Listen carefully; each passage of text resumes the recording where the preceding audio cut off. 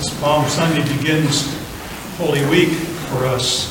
This is the beginning of this descent, or this part of the descent. And all this week, as we saw in the Passion Gospel, the focus will be upon the Passion of Christ, that is, the cross of Christ, and what that entails for him as he sets out to redeem all of us and bring us back to himself. And as these events transpire, we tend to see them as negative. I don't know how many of you find the Passion of the Christ movie to be difficult to watch. And we tend to look at that and think of this entire concept of the Passion of Christ as being something negative. And yet, for the church, and even in the liturgical proclamation that we're offering here, it is viewed, on the contrary, as something very, very positive and life-giving. And so it's really important that we see that. Hence, in the liturgics of the church in the Western Rite, we have things, and I say the Western Rite, maybe in the Eastern Rite too, but I haven't noticed it. We hear in the preface of the Mass said for today and all this week, and actually all of last week as well, by the tree of the cross thou hast wrought the salvation of the race of man. And in the office hymns for these 2 weeks, O tree of beauty, tree of light, adorned with royal purple bright. Faithful cross, above all other, one and only noble tree, none in foliage, none in blossom, none in fruit thy peers may be. Notice the cross is considered a tree. And if you really want to push it, the tree of life. The cross, because it is life-giving and is equated with the tree in the church, is the tree of life. It is offered to us as the tree of life. Remember, in the story of the fall of man, Adam could have taken from any of the fruits of the trees in the garden, including the tree of life. And instead he chose the tree of the knowledge of good and evil. The one thing that God said, don't touch it. Just leave that one alone. You can have all of the others. And he did not choose the tree of life. And yet the cross is equated as a tree of beauty. And because it is life-giving, it is an example for us. It is, in fact, the tree of life. If we want to participate in eternal salvation, we must eat the fruit of the tree of life. And that's why the church proclaims the cross at this time. In emphasizing the cross, particularly as the tree of life, the church tells us a number of things, and any number of things could be gleaned from these lessons this week, all this week. But I'm going to focus on 3.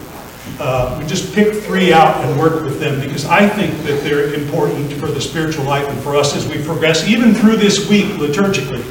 For those of you who've been Orthodox a while, you know that this week can be extremely grueling. If you follow it through all the way to the end, it's exhausting.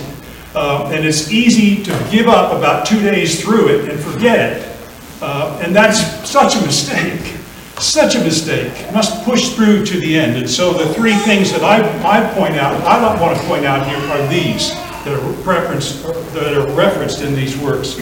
First and foremost, as we heard in the Philippians lesson, Christ's kenosis, his self-emptying. We call it the kenosis in Greek. He did not equate his divinity something to be grasped, but he emptied himself, becoming in the form of humanity, becoming in the form of a man. He emptied himself. That is, he came down into human flesh. He didn't cease to be God. That's not possible. But he became human flesh, just like we are, but no sin. Now, we can't even imagine what it's like to be human and not have sin.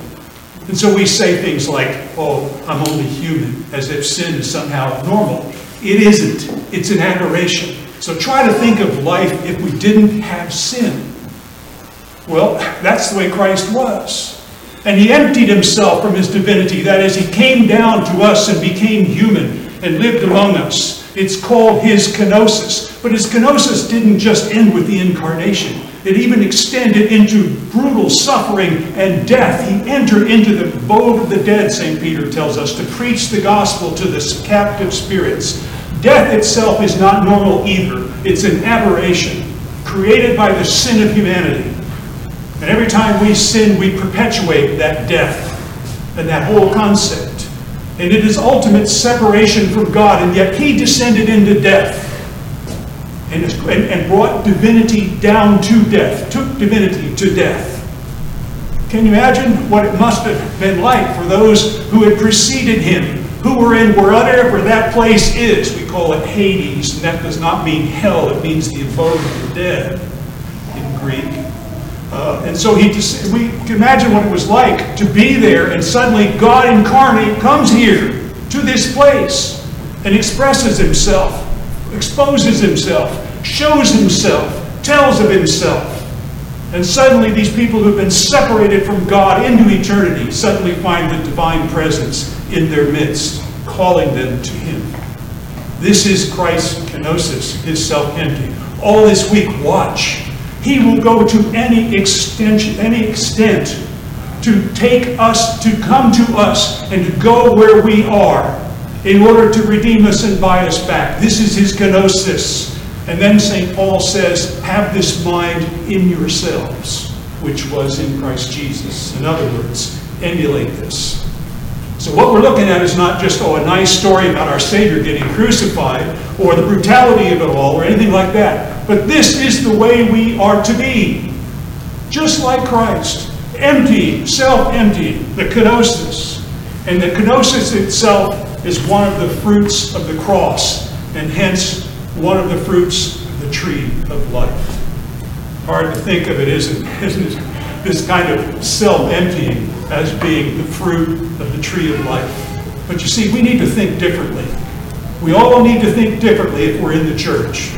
We see reality as it really is, not as we see it in our fallen condition. And the fact of the matter is, the kenosis is life-giving. It is to eat the fruit.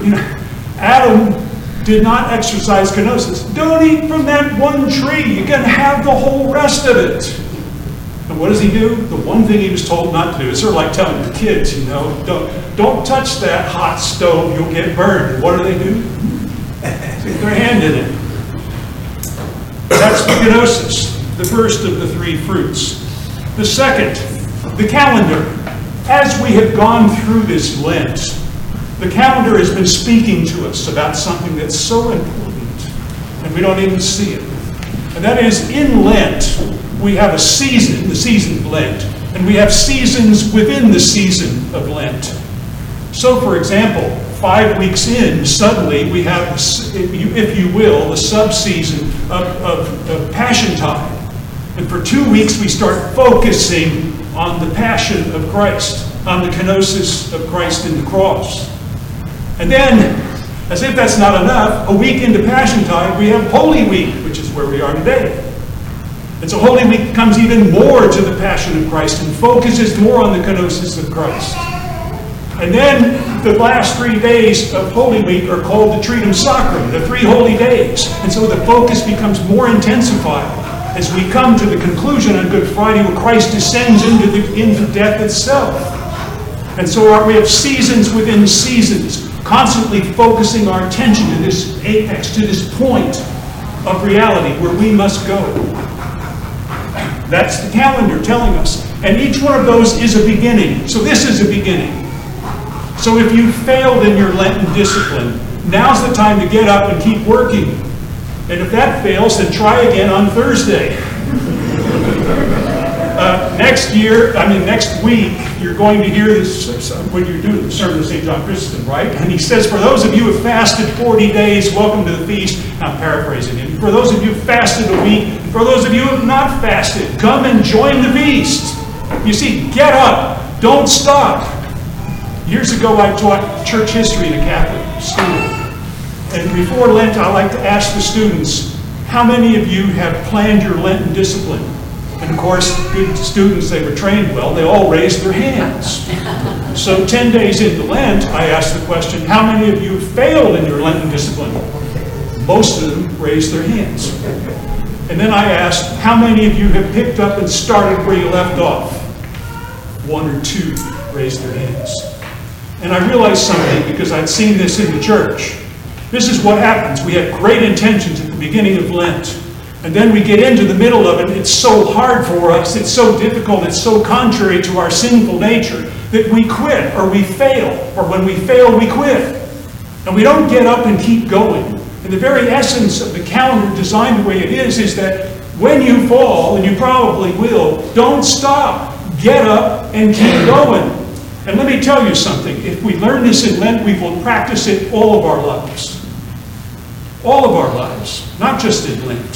St. Benedict said that all of life is a continual Lent. So we will practice this always. This is one of the fruits of the cross. One of the fruits of the tree of life. In the Passion of the Christ, you know that movie was based on the Stations of the Cross. It wasn't based on the Passion in the general sense, but on the Stations of the Cross. And in the Stations, 3 times, 3 of the Stations are devoted to Christ falling down. Not because of sin in him, because for us when we fall it's because of sin. But for Christ it was because of weakness and having been brutalized. And when he fell, Mel Gibson, I had a senior moment there. I couldn't remember the guy's name. That's too bad. Anyway, in the movie, Mel Gibson inserts a line which is very valuable here, I think.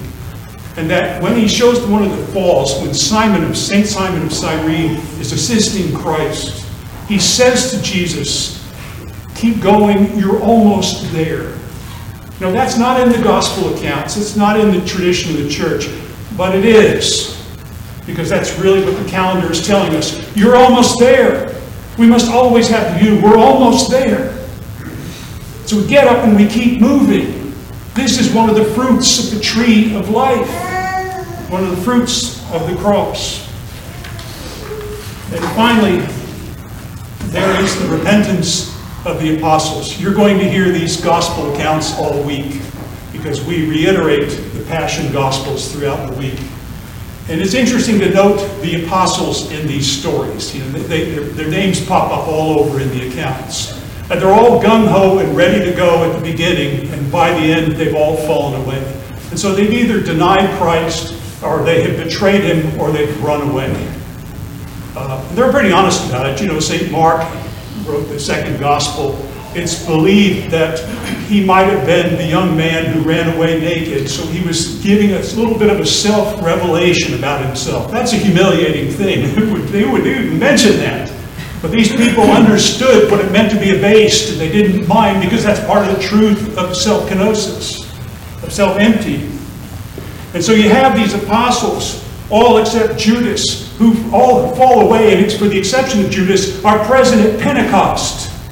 When Pentecost occurs, which means they repented, they turned around and they came back. They came back to Christ, and they came back to the way of the cross. This is repentance. And so it's not mentioned as repentance in the gospel accounts, but the fact of the matter is that's what happened. And we're to practice that as well. Get up, keep moving, and repent. It's the third of the 3 fruits that I see in these accounts. 3 fruits of the cross, 3 fruits of the tree of life. As I mentioned, we tend to view Lent as an intrusion on our ways. We don't want to have anything to do with it. I remember as a young Christian thinking, we have to do that again? I didn't want to do Lent. It wasn't until I became Orthodox that I realized the beauty of this. This is life. It's not a way of self-denial to the point that I'm beaten down, but it's a way of finding my way to the tree of life. That's where Christ wants us, to come to the tree of life. And so in actuality, it's not negative, but life-giving. It's necessary that we see that. And thus the cross is described as the tree.